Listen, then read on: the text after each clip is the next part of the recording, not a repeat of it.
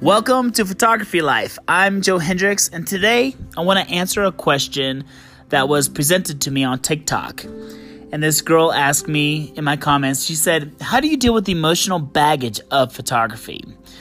And I have to say that I'm right there with you on this. I think every photographer goes through this, and I'm going to answer her question with a little story of mine.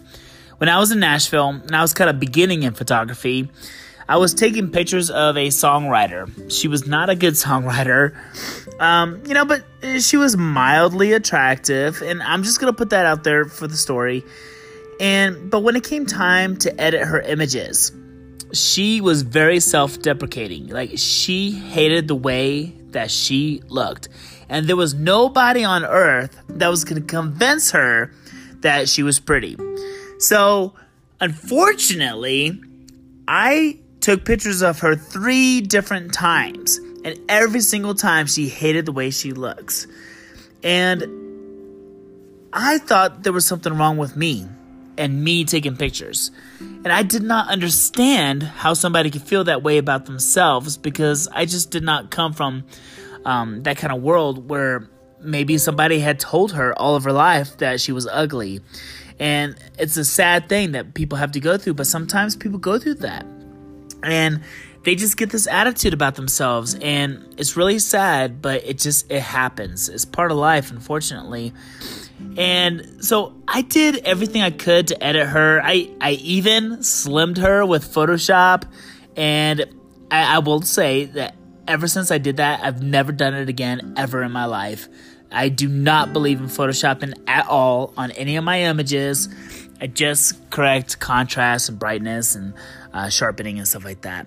But back to the point of this girl, she made me feel so bad about photography that I quit.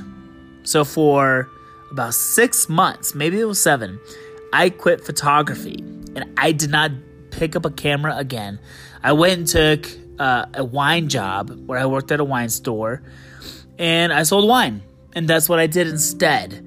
And like I said, that girl made me feel so bad that I just stopped everything. But then somebody came along, another songwriter, and you have to understand that songwriters are very emotional people. They all think they have the best song in the world. I'm a songwriter. I completely understand how they feel, because I feel the same way sometimes. But I shot this other songwriter, took pictures of her, and we had a great photo shoot. The photos turned out wonderful. It was a great experience, and that is what got me back into it. So I will say that from that photo shoot, I did more and more and more, and then I met my wife, and then I got into weddings. And we ended up making really good money from weddings for many years, and I became a very successful photographer after all of that.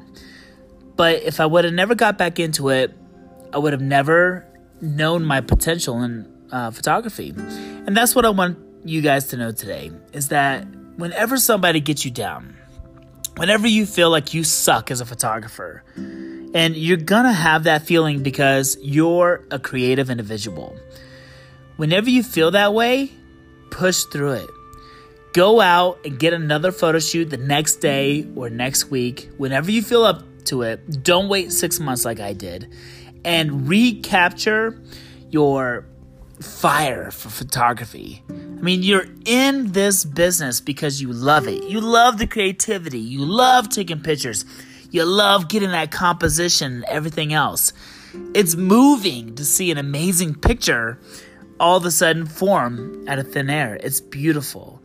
But one person can really bring you down, and it can just totally wreck your career emotionally.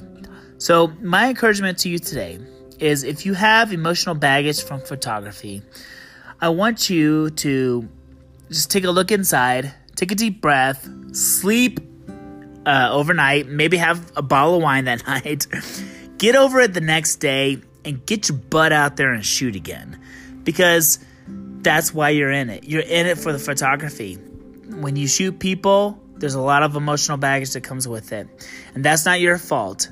That is just what they go through in life. So go out there, create amazing stuff, and keep it going, guys. And don't stop. I hope that helps. If you have any questions for me, email me at joe@joehendricks.com or comment on my podcast. I would love to hear from you. Have you experienced anything similar? Is there a story that you would love to share that you think this girl could relate to who commented to me on TikTok? I'll relay the message to her. Because I think together, we all really believe in ourselves a lot more. I hope you're having a wonderful day. I hope you're enjoying the podcast. Take care and take great pictures.